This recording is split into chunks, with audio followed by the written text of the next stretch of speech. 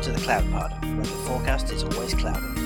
We talk weekly about all things AWS, Google, and Azure. We are your hosts, Justin, Jonathan, and Peter. Episode 31, recorded on July 16th, 2019. The Cloud Pod Development Kit, now in general availability. Hey guys, how's it going this evening? Going well.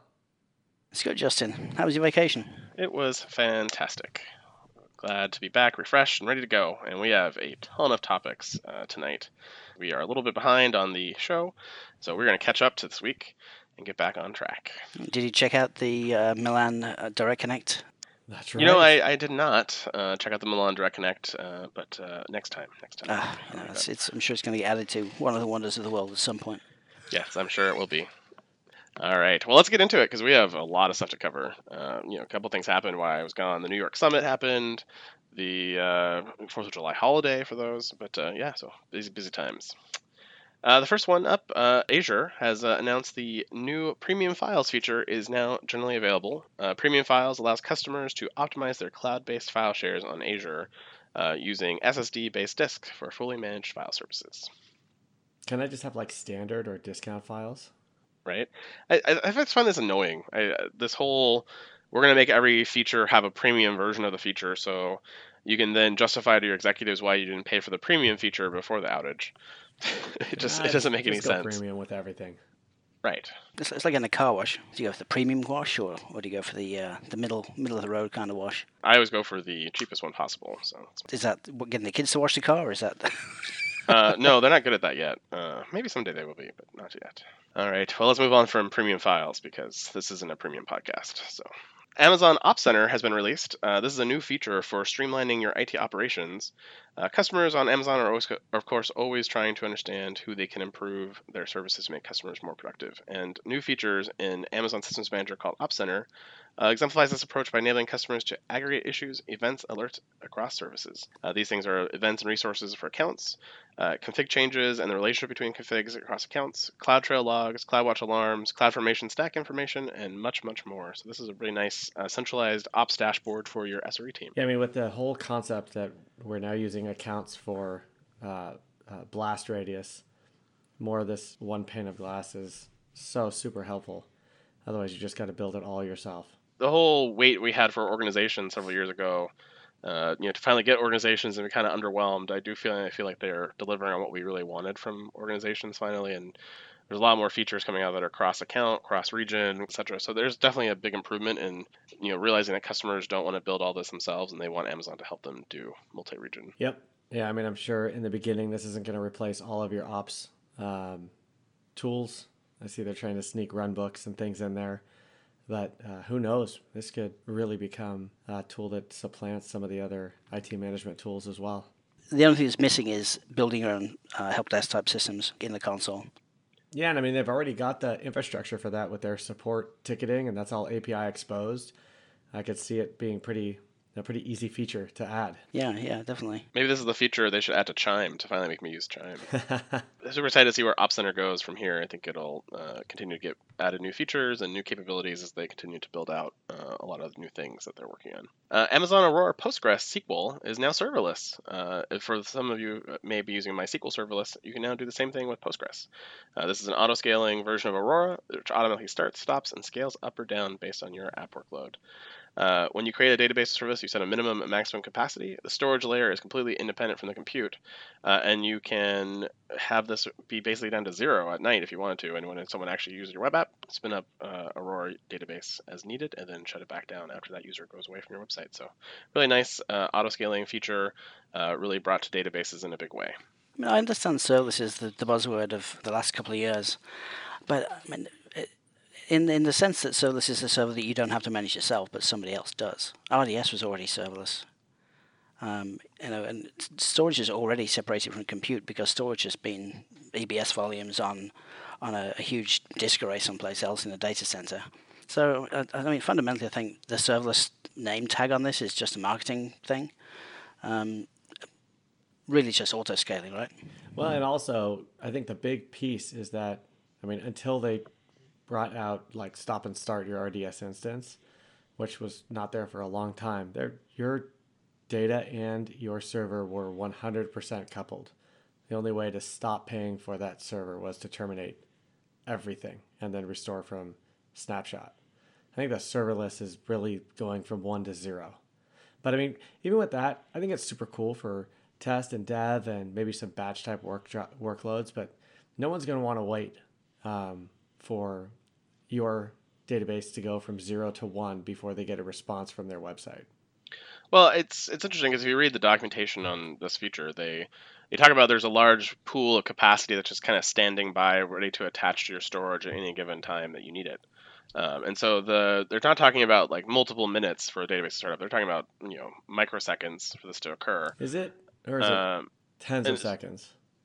I mean, I never tried it, so your experience may be more accurate than mine. But this is how they pitch it. Yeah. And so it'd be interesting to see what the actual reality of that is. But tens of seconds is definitely a problem for many SQL transactions that would potentially die. But a lot of SQL applications, in particular, they need that socket to be established. So I'm a little confused how they do some of the connection handling and connection pooling of serverless, but they've done some magic in the back end. So either way, it is cool to go to 0, and it is cool to be able to scale up and down without messing around with that. Oh, it definitely is, definitely. And if you take serverless as meaning there is no fixed server and it can scale like Lambda does, then yeah, totally. I agree with the kind of naming of the service and everything, because going from 1 to 100 when you need it very, very quickly is what this can do.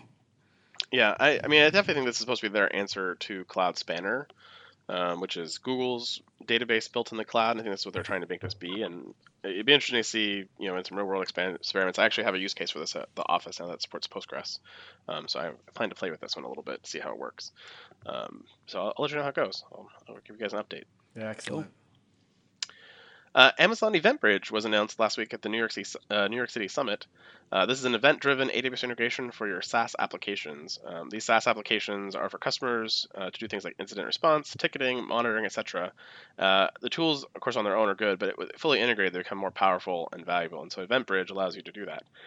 You can basically directly link your Amazon APIs with this SaaS applications like PagerDuty or Zendesk, and dynamically create tickets and things based on actions that are happening in your AWS account. It's sort of like a webhooks model, but for SaaS apps.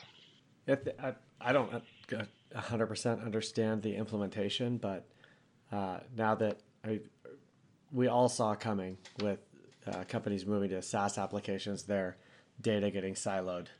And so tools like this, I think, are I'm not going to say the bridge, but pretty much the bridge to get over that hump for enterprises. So I'm interested to see what partners quickly release cool tools to integrate all of the common SaaS applications.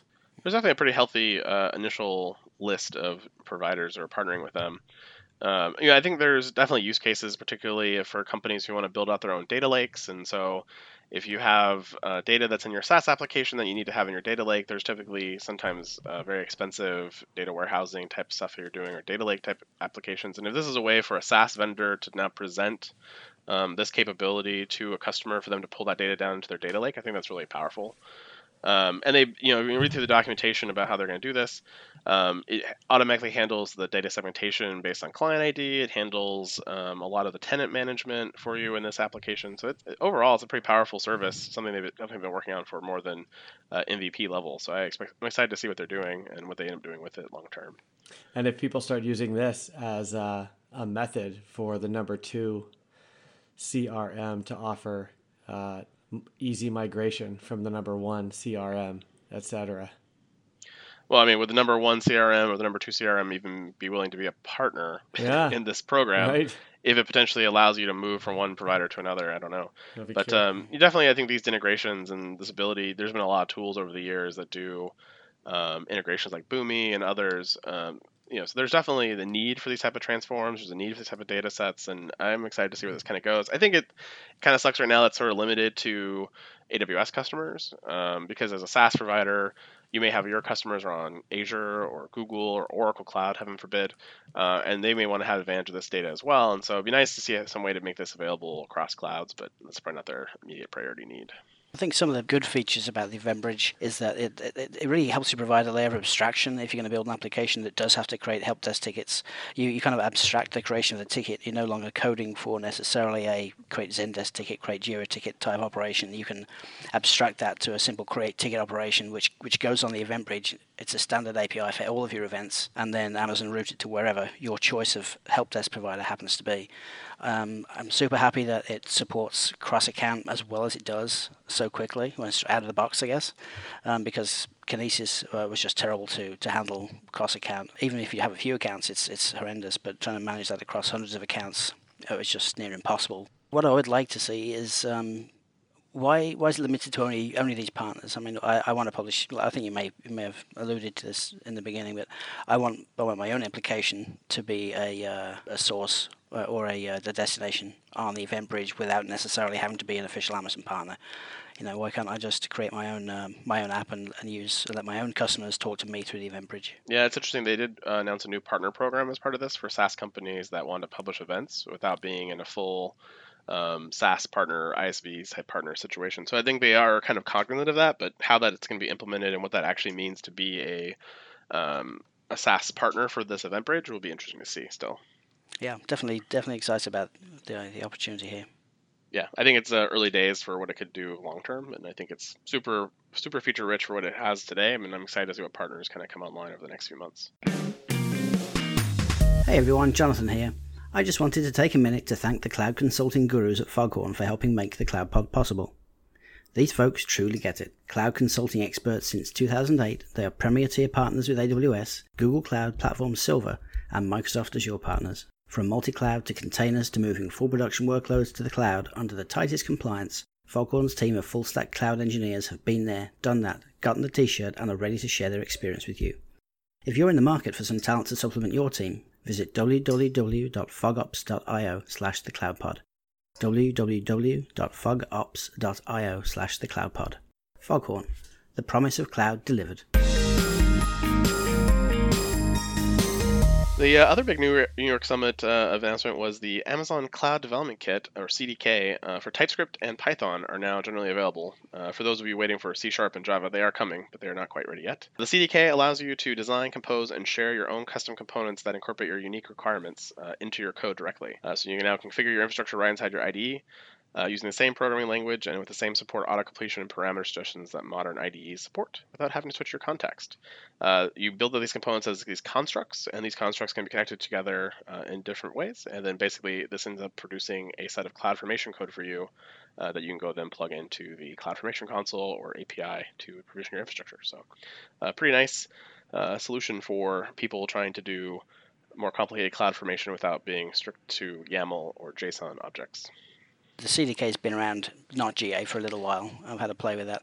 It kind of reminds me of Visual Basic, actually, like from the 90s, where you're going to create the objects and you click on them and you define the actions for the events and things like that. So it's kind of good. I wish this had been around years ago, because CloudFormation would have been a lot more digestible with a tool like this, and I think this stands a really good chance of displacing Terraform, at least in the AWS infrastructure world, because what this really lets you do is build infrastructure from Python code. You can now put all the loops in that you like, you can put all the logic in you like, you can query your data sources. There's lots of things you can do that you can't do in Terraform and you can't do in native CloudFormation. So it opens up a lot of opportunity. I'm super excited about it. Yeah, I mean, if you look at Terraform, I think it's great to compare it to Terraform, because HashiCorp for years has, on principle, refused to integrate a programming language with the thought that they want to keep this as declarative configuration files, not programming code. And so you gain a ton of power by going down this road. I mean, get rid of all those wrapper scripts we all write around our CloudFormation or Terraform applies to do the things before and after that we really want to do in code. But it also gives you a ton of rope to hang yourself with. It really allows you now to, you could end up with infrastructure that's built from code, but that nobody understands how it works. And it gets so complicated and potentially brittle that people are afraid to touch it for fear it will break, and no one's around that wrote it. So I don't know. I think that I think I'm still on the HashiCorp bandwagon that this should be simple. Your infrastructure should be simple and declarative configuration files. And if not, maybe you're doing something else wrong. I don't know. I mean, I think in a way this helps you enhance your deployment system immensely. I mean, you can integrate with Salesforce. You could query active customers. You could create objects or deployments programmatically based on the customers that you've got in Salesforce and their entitlements. It opens a lot of opportunity, which takes a lot of the mess out of the Jenkins world and moves it into this Python CDK. So basically, you're saying we're going to find the rope to hang ourselves somewhere. Might as well be here. No. Yeah, I mean, there's definitely rope to hang yourself on. I think that's true of anything. Terraform, CloudFormation, any of these other languages, SaltStack, Ansible, whatever. There's always room to hang yourself. Yeah, but it's harder. Yeah, it's harder if you can't write complex logic. They are trying to make improvements in HashiCorp. Terraform, the 0.12 release. They just are adding, loops and different things and more programming type constructs. So I think they've heard feedback from people that they want more sophistication, but there is definitely a lot of advantages because I was in the CloudFormation console today actually looking at some stuff, and I was playing with the drift config feature, and I was like, well, those are actually really nice, and that's not something you can get in Terraform today. True. They don't have drift. Being able to see, because we basically were like, well, maybe the engineer changed something manually on the server, and we're like, well, let's go look at the drift config, and right there we could see nothing changed other than our automation changed a couple tagging parameter items, and so we're able to update the CloudFormation without too much work and redeploy. So it's a pretty simple fix that you don't get out of Terraform. Yep, I totally agree with the config drift. I mean, the GUI that they put the drift config into is god awful, but minor issues. I think writing JSON for years for CloudFormation, and then now we can use YAML, but big deal. That doesn't really change a lot in the understandability of large templates. I think moving to something like Python or C# or any kind of development kit for infrastructure code and making it a programming language that people are familiar with and understand. It's easy to go through, and you can see an object being created. You set the attributes on the objects. I think things little as scaremongering from Peter over the complexity of the generated template, because you don't care about the generated template. You're not going to touch that manually. You're not going to go and look at it and try and debug that. You go back and debug the code that generates the template. So I'm going off of my experience seeing really bad things done with Chef because you could put as much Ruby in there as you want. Oh well, yeah. And that's what I see happening with this. I do kind of hope they add Golang support for this beyond C# and Java. I mean, I don't really a big TypeScript fan personally, so that's a little weird of a choice. But I guess it's close to JavaScript, and that's why they went that way. But I'd like to see a couple other languages pop up in this. But overall, yeah, I think it also kind of eliminates the burden that engineers have. Where like, well, I don't want to understand my infrastructure code and write Chef or write Terraform. I just want to write code that I understand and the language that I like. And so I think that is an advantage to get developers thinking more infrastructure as code, which is good too. All right, well, let's move on. So, like I mentioned, the New York Summit was last week, but it did draw some protests. This is the second year in a row that the New York City Summit has had protesters outside and in the audience for the keynote. Several times, Werner Vogels, who was doing the keynote, was disrupted by very vocal demands that the company sever ties with the U.S. Immigration and Customer Enforcement Agency. So that's a bit of a challenge that Amazon has to figure out. New Yorkers just don't really like them very much, apparently. They protested the headquarters too. They protested the summit. They're just not happy with Amazon in general. Not happy. That is an interesting new trend of protesting.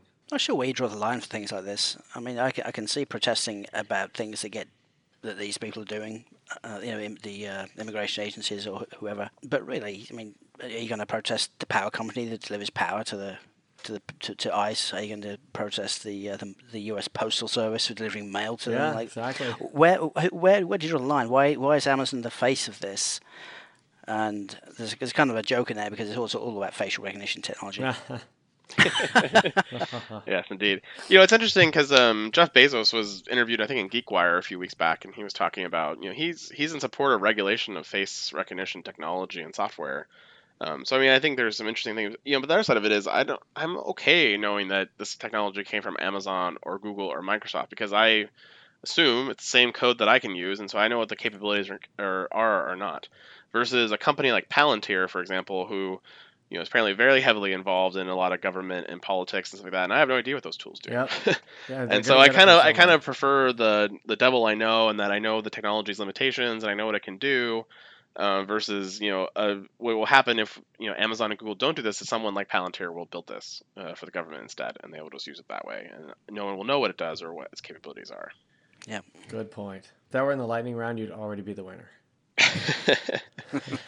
Thanks. Google acquires a storage startup Elastophile for reportedly $200 million. This is an Israeli-based company we talked about in episode 17, which was not that long ago, where they deepened their partnership with Google. So apparently Google is so impressed with their technology that they have now purchased them. The company raised $75 million over 3 funding rounds from backers including Dell, Cisco, and Lightspeed Ventures, so they're all very happy. And the deal will allow Google to better support file-centric workloads already running off-premises and on the cloud. And this may even eventually replace Google's own cloud file store with the Elastophile solution, which many think is much better. I wonder if they were actually planning on this acquisition all along, even back in episode 17 kind of timeline, where they were working on this integration. Yeah, try before you buy. Yeah, it doesn't get them a lot more, this integration, because the partnership already got them billing, already got them the ability to have it in their console, and so you're buying them. What are you really buying? Yeah, I guess you're buying the team that developed it. Yeah,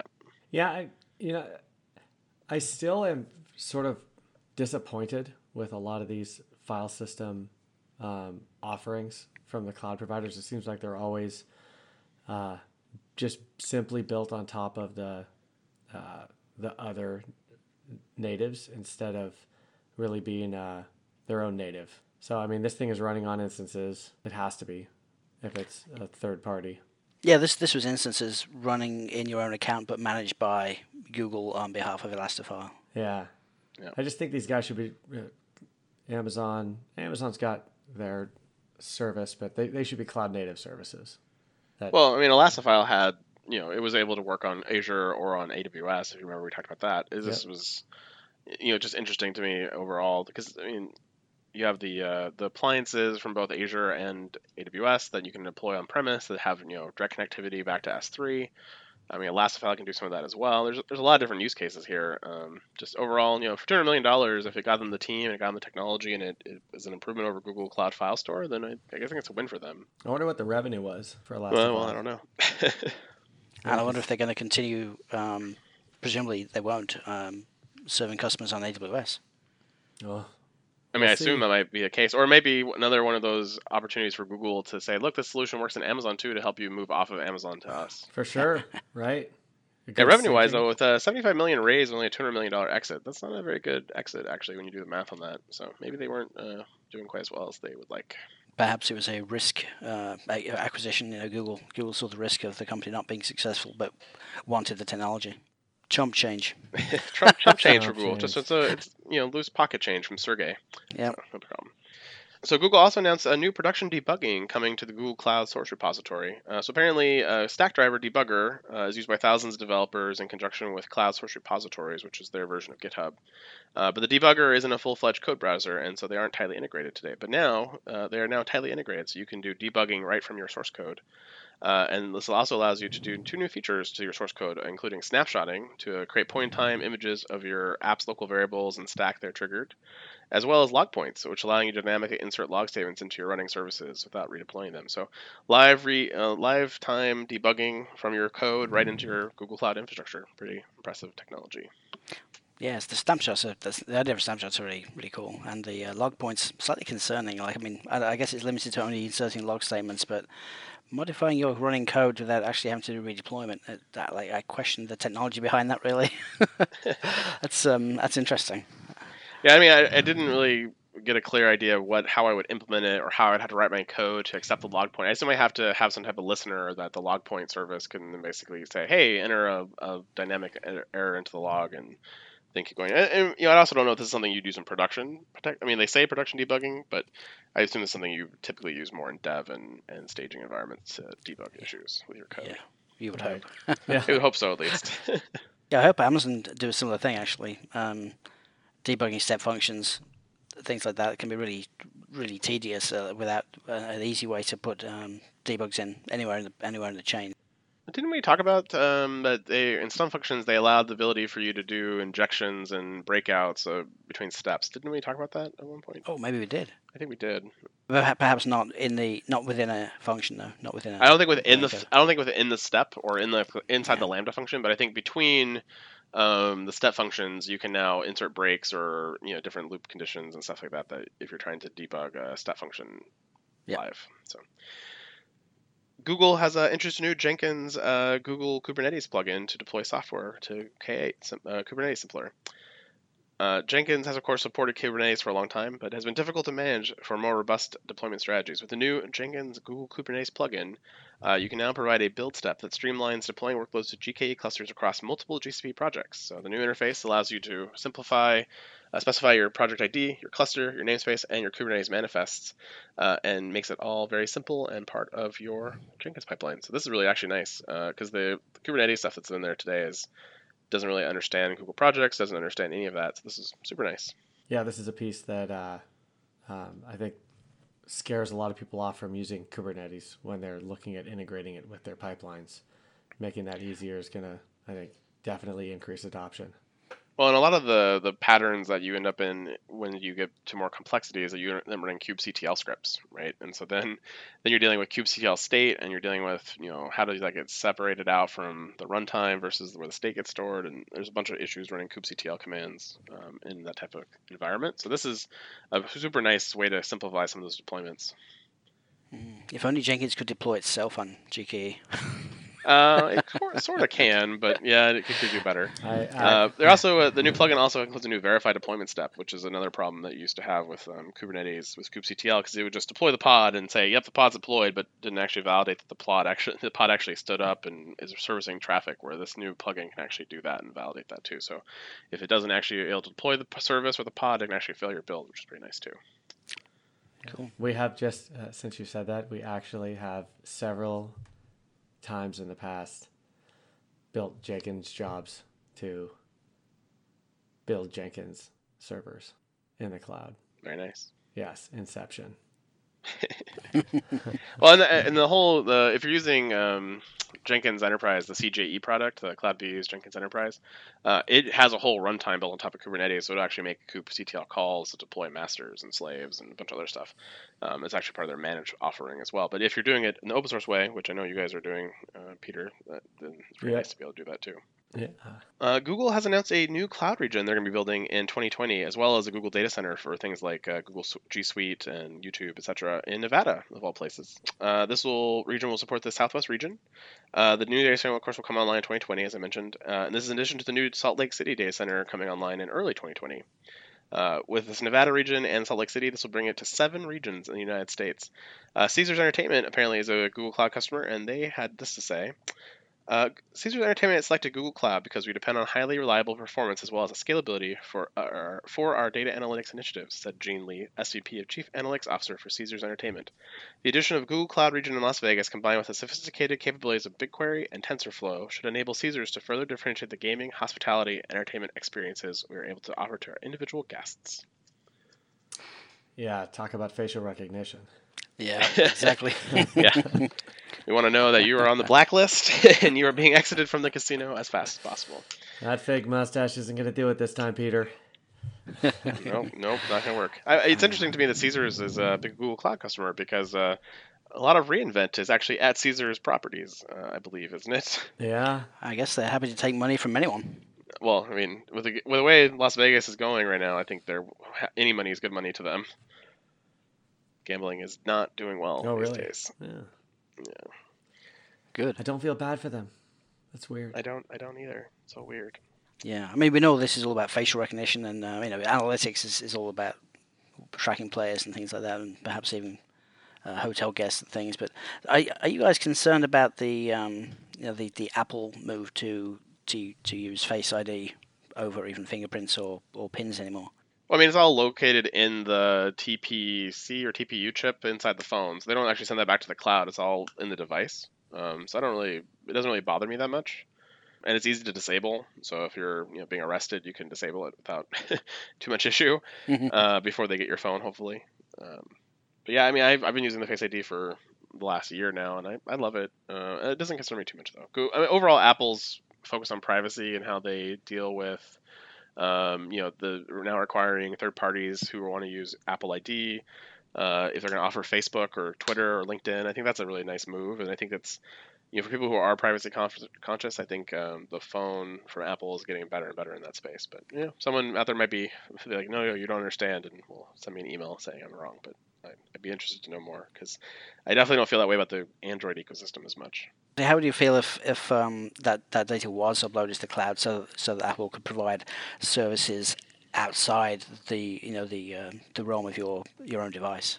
I would start to question that more because then you're talking about who's going to have access to that facial ID scan and who are they and who's making those cameras. I mean, if Apple was producing them and they were something I could find at an Apple checkout and it was an Apple device, then maybe I'd be okay with it. But that would definitely make me a little less eager about it. Okay. I had the visions of everyone going into the Face ID thing, and then Apple kind of pivoting to cloud storage and external access to those IDs. So, for example, you could be walking down the street and the Apple device in the shop window recognizes you and plays a custom ad or says "Hi, Justin" as you walk by to get your attention, that kind of thing. I mean, based on what they've said so far under Tim Cook, that's not their direction and that's not what they want to go to. So I would be surprised, but you never know. Things happen. I mean, even between my iPad and my iPhone, they don't share facial data. I had to set up my face on both devices separately. So I think the real question, because you nailed it with the fact that Apple's really positioning themselves as a privacy leader. Everyone's going to have a picture of your face at some point, and right now the government has one. Everyone's got who has got a driver's license at least has one. I just got my driver's license renewal in the mail, and instead of getting an extension paper like I used to, I got a new ID with my picture on it. So, well, the Italian government now has my photo as well from going through customs with my passport. Yeah, exactly. They took, even though they had my passport scan, they still took a photo of me to make sure they knew who I was. People worse than Apple already have my picture. So, Oh well. At this point, I'm just going to try not to get arrested. Might be more difficult than you think, Peter. I don't know. Well. Google's also announcing, this is really Google Cloud specific, but announcing a new subsea cable from Portugal to South Africa. This is a cable that will go from Lisbon, Portugal to Cape Town, as well as have branching capabilities, and the first branch they'll do is Lagos, Nigeria. The cable has additional branching capabilities for other countries in the future, and the new cable uses space division multiplex technology with approximately 20 times more network capacity than the last cable built to serve the same region. How many miles is that? Oh, wow. 1,000 miles? A couple of thousand miles? Is that round Earth miles or flat Earth miles?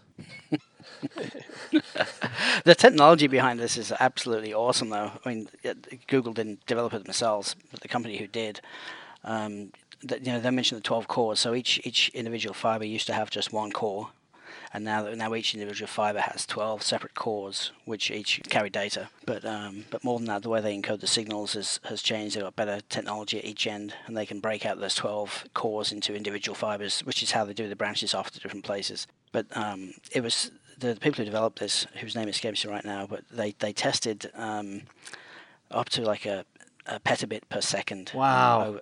Over this type of cable with this technology. That is, I think they quoted something like 5,000 high-definition movies transferred from one end of the cable to the other end of the cable over 60 miles. I think they did the test in 1 second. Wow. Something like that is just going to change the world, right? A petabit per second is... Well, especially with the ability for additional branching off of this cable to other African countries in the future, that's got a huge access thing that I think will make innovation beyond South Africa a much bigger deal. So this is called the Equineo cable. This apparently joins the Dunant cable and the Curie cable, which connect Europe and US as well as over to Asia area. It's their third cable. So Google's definitely investing in infrastructure in a big way. And it's very safe infrastructure as well because it's in the ocean, so I mean people could go and troll it up and damage it if they wanted to, and that's happened in various parts of the world. But notably, this isn't traversing over land. Oh yeah, I mean it would be too expensive to go over land. Could you imagine trying to negotiate with all the governments in Africa to run a cable from Portugal all the way to South Africa? I mean, there's no other way than to go through the sea. Yep. Oh, well, let's move on to Azure, which is announcing a new migration program. This is a set of best practices based on their experience migrating large customers like Chevron, JB Hunt, and Carlsberg Beer. Customers will work hand in hand with Microsoft experts and specialized migration partners like Foghorn to get curated step-by-step guidance based on the proven cloud adoption frameworks for Azure. They also include technical skill building and training, access to free Azure migration utilities, including Azure Migrate and Azure Cost Management, as well as offers to reduce migration costs, including Azure Hybrid benefits and free extended security updates for both Windows Server 2008 and SQL Server 2008, which is one more way of them trying to get you to move your legacy workloads to the cloud. Mark Gunter from Canadian Imperial Bank said, "We are on a multi-year transformation journey, and cloud migration is an important first step. Azure Migration Program offered the right mix of training, best practice, guidance, tooling, and specialized partners to best meet our needs. Importantly, Microsoft was prepared to work hand in hand with us and showed deep commitment to our success." Deep commitment to our money. Yeah. I wonder. I mean, I'd love to know what these workloads were like from Chevron, JB Hunt, and Carlsberg. Well, they just introduced the program, so it is always interesting. Yeah. I mean, they're saying they did one-off packages for these companies, and then basically based on that learning, they now created their best practices, and they're going to now sell those to you as part of the migration service with our Azure partner. So there you go. Yeah, I mean, especially for large organizations, this is such a challenge. So it's all the help they can get, I think, is going to be welcome. Azure is also announcing the new preview of Azure Data Share. This is for data that needs to be shared between business partners, third parties, and outside organizational boundaries of your enterprise. Common methods in the past for sharing this data is FTP or web APIs, or they didn't mention it, but I was thinking open S3 buckets, which don't have the proper security, governance, and meet the enterprise standards of most enterprises today. So to solve this problem, Microsoft is releasing Azure Data Share. This initial preview covers the ability to share big data with external organizations via blob storage or Azure Data Lake storage, and new services will be added over time as well. This is a really nice service that makes it super easy to share this data between your partners and you and audit that data. Yeah, this is really cool. I kind of question, they say common methods of sharing is web APIs. Well, surely this is driven by an API anyway, so it's just a different API. But I do like that it's been recognized as a need, which obviously many customers have. I know I've needed this kind of thing in the past. So yeah, especially with the larger and larger data sets like genomics data sets, it's these things. It's like the only place they could live if you're going to be collaborating with a third-party partner or a third-party vendor who needs to do analytics on that data or share in a job on that data. And the only way to do it is to have it in the cloud and have everyone have secure access to it, and putting a managed service around that to make it easy. I mean, we could all do it today with the natives, but making a managed service around that, I think, is going to be welcome in the industry. Yeah, and hopefully no more dealing with sharing SSH keys with customers or passwords with customers, that kind of thing. So anything that gets rid of that kind of complexity, anything that adds manual work really to these kind of processes is great. Indeed, I think it's a really nice feature. I'm excited to see what they do with it, and when they make this GA, I'm sure they'll have some good use cases and customer testimonials. So. Amazon Session Manager now launches tunneling support for SSH and SCP. So this allows you to basically connect to your host between client and server without the need of a bastion host. You connect directly to the Session Manager service on AWS, and then that handles the proxying over to the box in your network. You can do this currently with Session Manager, but you have to do it through a web interface. And so this is nice to be able to eliminate that web interface and be able to use a direct client to do SCP or SSH as well. And all you need to get started with this is an SSH client that supports the proxy command. Awesome. Yep. Now I don't need to have my port 22 open anymore to anyone, let alone the world or my own organization. If we can tunnel stuff over HTTP to that client running on those instances, that's really cool. Yeah, I turned off for the website that hosts the CloudPod. I turned off SSH access to it a long time ago. I've been using Session Manager, and Session Manager is fine, but I sometimes am annoyed by using the web interface to access it. So I'll be setting this up for that use case when I need to log into the box, which isn't very often because it's all containers and magically auto healing, as all things should be on Amazon. But definitely something I'm kind of looking forward to.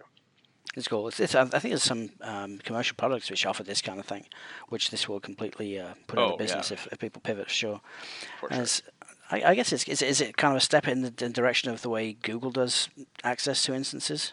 Yes, it is very much more in that direction. And if they'd announced this at reInvent or Reinforce, I would have been much happier on my draft picks. Yeah.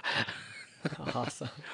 But at the same time, it's also a potential is it a potential risk now? I mean, I guess the session manager has a client on the instance, I guess, which connects out to the session manager API. Correct. Yeah, so. you're already running an agent from Amazon on your box that talks back to Session Manager to do patching and vulnerability scanning and to do this intermediate connectivity, and it also does session recording too, which is really handy. So if you are RDPing or SSHing to the box, it'll record that session and put that data into an S3 bucket for auditing later. So overall, it's a really great feature, which is why I like it.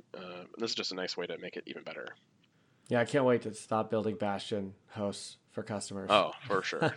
It is kind of funny, though, that they say that, it's sort of a security benefit because you don't have to have inbound 22 open, but instead inbound 22 is open to System Manager, and from System Manager... it's an agent on the box, so the agent's actually talking to the Session Manager service. So it's an outbound connection from the box, not an inbound. Yeah. From your laptop, like when you're from your laptop. From your laptop, you're talking to Session Manager. That's outbound. Right. But from the server itself, which is what I'm trying to protect, that's not an inbound connection. That's an outbound connection to Session Manager, and then it's basically acting as a bridge for you. Yeah, it's probably a WebSocket or something. So right, but it's still 22 in. Well, no. The session manager, the session manager agent runs on your EC2 instance and creates a WebSocket probably to the session manager API, and that maintains that connection. Keeps that connection open permanently, and then when you want to SSH to it, you connect separately. You don't connect to that box. You connect to the Session Manager API and say I want to SSH, which just proxies it straight through. And you establish a tunnel through that existing WebSocket connection, probably. But there's authentication in place, Yeah, and also all the things that have about the session recording and all that too. Yeah, I mean it's not like you could connect directly to the instance over HTTP and get an SSH session. No, I know. Yeah. Now, what would be even better is if the agent did not communicate through the public interface at all, through the public API, but through like one of those linked local addresses, the metadata service. Right. You could actually run it through the metadata service completely, and then you wouldn't even need to have the instance connecting out to the public API. That would be interesting. Yeah. Yeah. Well, other SSH improvements, Amazon announced the new Amazon EC2 Instance Connect, which is a simpler way to secure and connect to your instances using SSH. So you can now use IAM policies as well as audit connections via Amazon CloudTrail events to basically dynamically create SSH keys on demand for authorized users, or have them run all the time and be available to you. So if you do want to use the old SSH method, or you want to couple that with the prior announcement, you get a really nice temporary SSH key system here, which is pretty nice. This one I really like. We've hacked together a bunch of stuff that does stuff similar over the last 2 or 3 years. Yep. And again, it's just like there's always little edge cases that you're not thinking of, and the fact that the keys are one-time use that's super cool. Yeah, I mean, it kind of eliminates the need to have a PEM file now on the servers, which makes me super happy, because that was always kind of annoying, especially if the engineer who built the servers on PTO and you can't get onto the box because he has the PEM file. That's a little bit annoying, and so it's super nice that you don't have to worry about that now with this new Amazon EC2 Instance Connect. That's a little bit close to home. It's never happened to us, Jonathan, ever. I don't know what you're talking about. No, and absolutely, I did not get a call this morning while on PTO because I had my personal keys running in production. That's fine. I get it. Maybe we'll have the Jonathan Eats Crow section at the end as a regular occurrence instead of the cool tools. Nice. Go on. I was going to say anyway. It'd be nice if this would integrate with Active Directory and things like that as well. I mean, I assume, if your IAM policies are, single sign-on from AD, then that you can kind of get that connectivity all the way back to AD through IAM integration and SSO into this. So I think you kind of get that. Maybe it isn't quite perfect. I haven't tried that yet, but definitely something I'll be checking out. Yeah. Amazon has finally released the number one feature of why you're buying Cloud Health or any other cost optimization feature, which is new budget reporting. So now you can create budget reports to send daily, weekly, or monthly to monitor the performance of your Amazon budget. The nice thing about this one is that it works at the payer level or the individual account level, and you can define the frequency and the email address as well as particular business units, accounts, tags, or different environments that you want to be able to filter into this report. So this is a really nice improvement to budgeting in Amazon, and very well wanted and needed by many customers. So super happy to see this one. You're going to put Corey Quinn out of business at this rate. Well, I mean, it doesn't tell you how to save money. It just tells you how much money you spent. Here's how bad you're doing. Go find someone to Exactly. help you. Maybe you need to go contact Corey. Maybe it should have that in disclaimer in the report.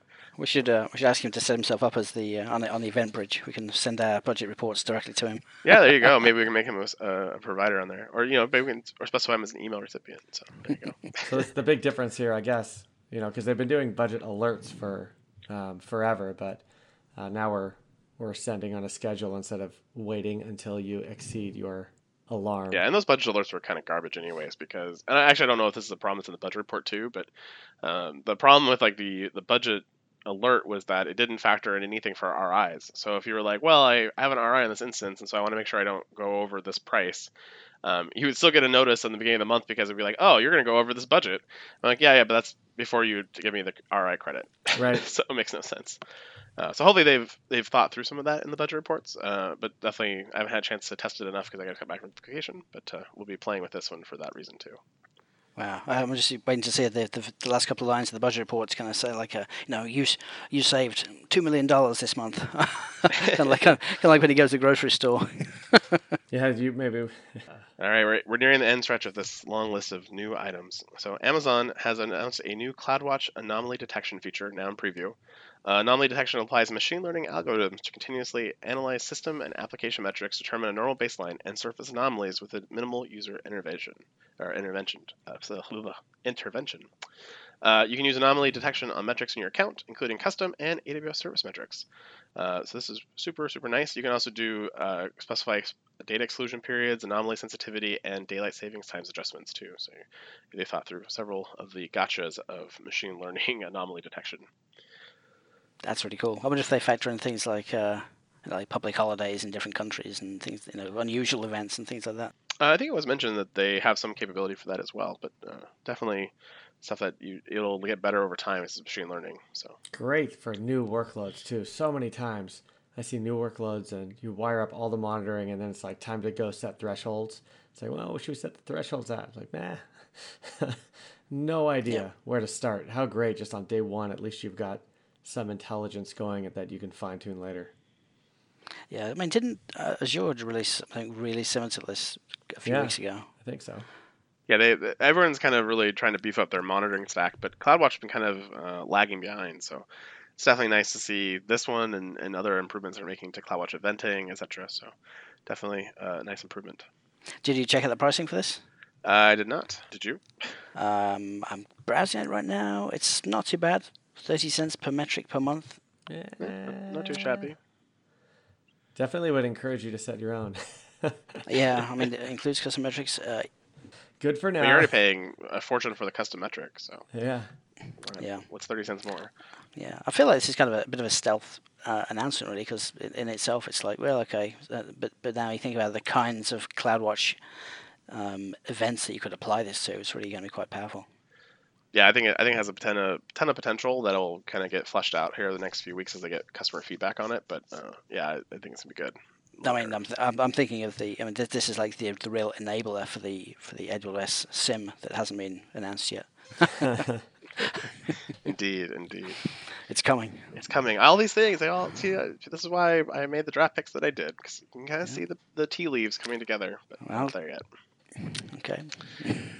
Well, let's do a Jedi update, as everyone's favorite topic. So June came and went, no Jedi announcement, and that was because Oracle appealed the decision that there was no, issues in the conflict of interest.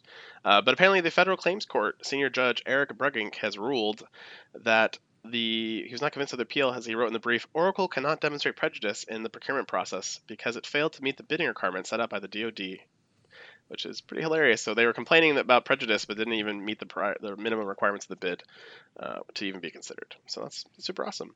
He also ruled that he does not find any organizational conflict of interest, and that an individual's conflict of interest did not impact the procurement process as a whole. And this now paves the way for a decision to be made on the Jedi contract by the end of August. Oracle isn't maybe done yet. They may appeal this all the way up to the U.S. Court of Appeals, but this will not stop the awarding of the decision at this point. Do we have a prediction yet? Is it still 50-50 Azure and AWS, or? I'm still feeling pretty good AWS. I'm 60-40 on it, I think. 60-40. Okay. Peter, you have any more opinion on it? I know we've talked a lot about this. Yeah, I mean, I feel like AWS is in the driver's seat.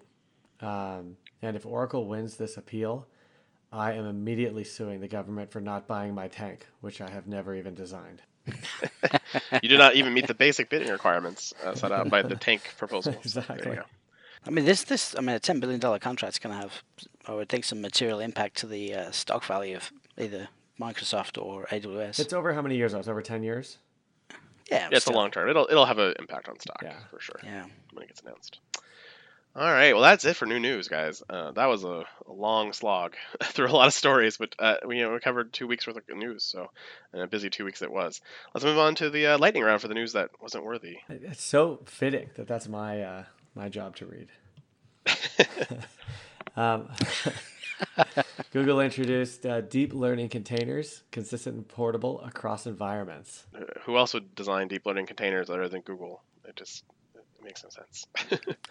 I mean, again, aren't containers always consistent and portable across environments? Yeah. Isn't that the point of them in the first place? Kind of the point. Amazon CloudWatch Events now supports Amazon CloudWatch logs as a target and tagging of CloudWatch events rules. Well, duh. Bingo! I got all the words. I'm surprised Peter didn't sneak into that one somewhere. I totally would have fell for it. AWS code build adds supports for polyglot builds. Oh, nice try. It was a good try. Yeah. We should release. You should add to the notes of each of these the gotchas that you snuck in there on me that I fell for and didn't fall for. I mean, you never fall for them. That's the problem. We keep changing them, and you just don't get them. So that's all right. You're on top of it because we walked through them before. Right? But yeah, so a polyglot build. I don't know what that is exactly, but I guess I'm glad that it supports it. Many thanks. I guess. If in the day that I need it, I'll be like, oh, thank God they announced it on episode 31 of the Cloud Pods. Yeah, that's great. Yeah, in a few months you can say, yes, they've always supported that. Exactly, because I forgot that it didn't exist before. Amazon Elasticsearch Service increases data protection with automated hourly snapshots at no extra charge. Yay, backups. No extra charge? Are you serious? Apart from the S3 storage cost for the snapshots, right? They're not giving you this for free. Oh, I'm sure. You don't get anything for free. No, yeah, you're not getting that for free. Maybe you are. I mean, it doesn't say how long they would. It doesn't say how long they will maintain these hours. Yeah, 1 hour. It's a good point. I mean, if it's only one, why not? Amazon Aurora supports cloning across AWS accounts. What's the use case for this? Like, do I? Oh, you test to dev.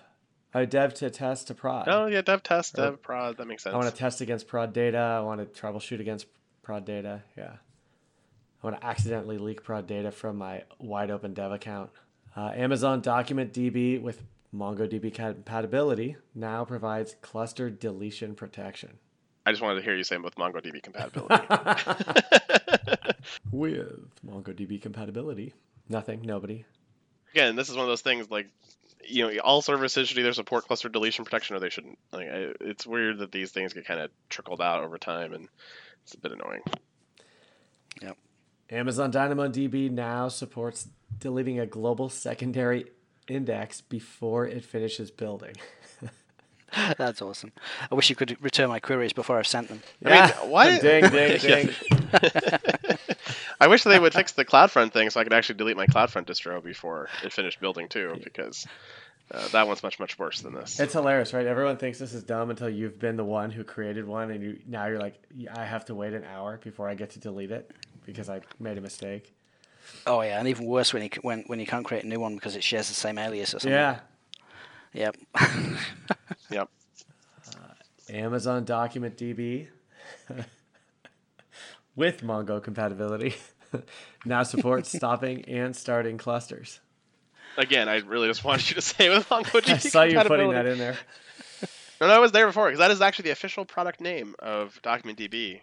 Is DocumentDB with MongoDB compatibility, which is either the most epic troll ever from Amazon. They're like, well, if you're going to change your licensing terms to screw us, we're going to make sure we point out our competitive product to you with a name. And they did it now with MongoDB and with Elasticsearch, which I find hilarious. So, I mean, presumably they always supported stopping and starting clusters, otherwise they could never have provided the service. Well, I mean, they could stop them by deleting it.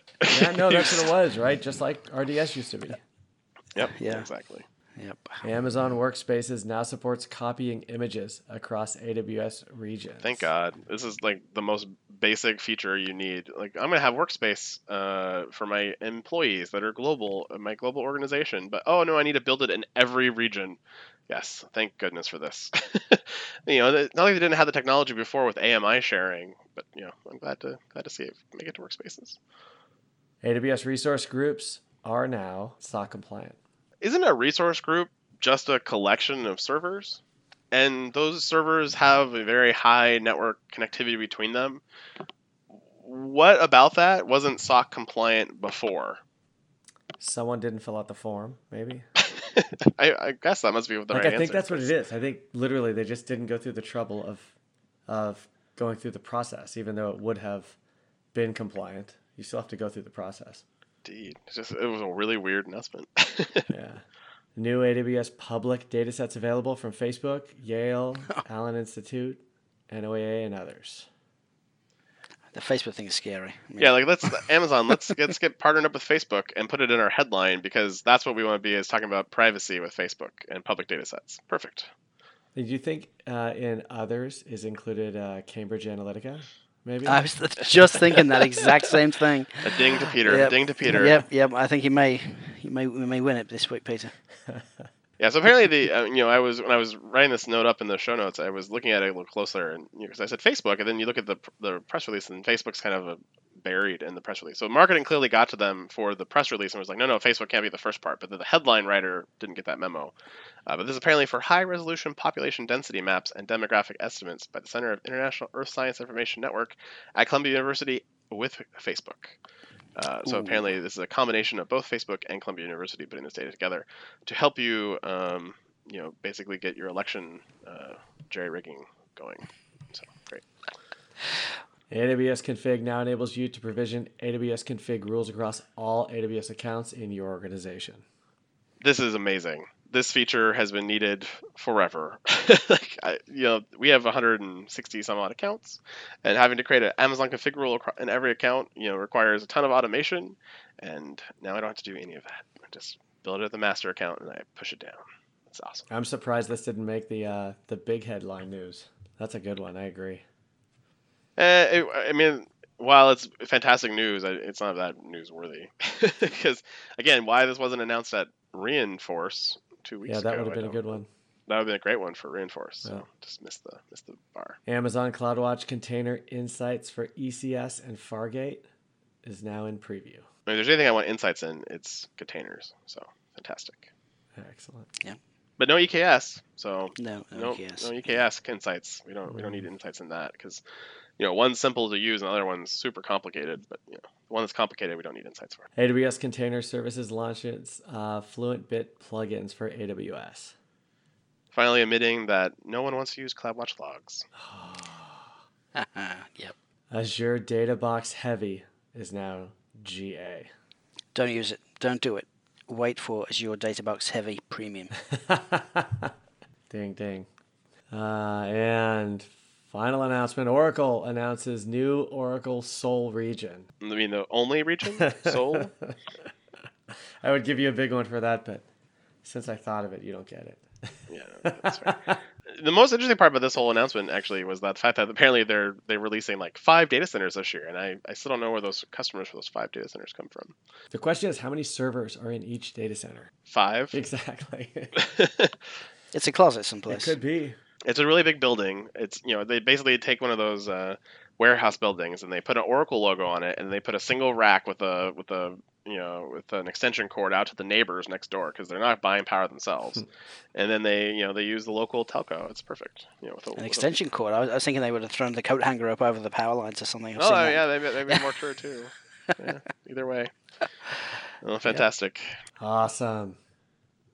Well, I can't give myself the win because I'm still against the judge being part of the competition, and I've got 2 for Jonathan today, so Jonathan wins today. Oh yeah, Jonathan won hands down today. Yes. I've only had 3 weeks to think about my my comments this time. Nice. I mean, I would like to say that was true, but the show notes were not ready till yesterday. So, Yeah. unless you were paying attention to the announcements that actual I follow. announcements. I saw those announcements going past in our RSS feed. I was blown away by how much activity there is right now. There's just so much stuff. I figured coming out of Reinforce and with July 4th holiday, I was like, yeah, the New York Summit probably have a couple things, no big deal. But no, it was a very full couple of weeks while I was out. Just crazy how much content came out. So glad to see the Cloud Wars are continuing in a strong way. For sure.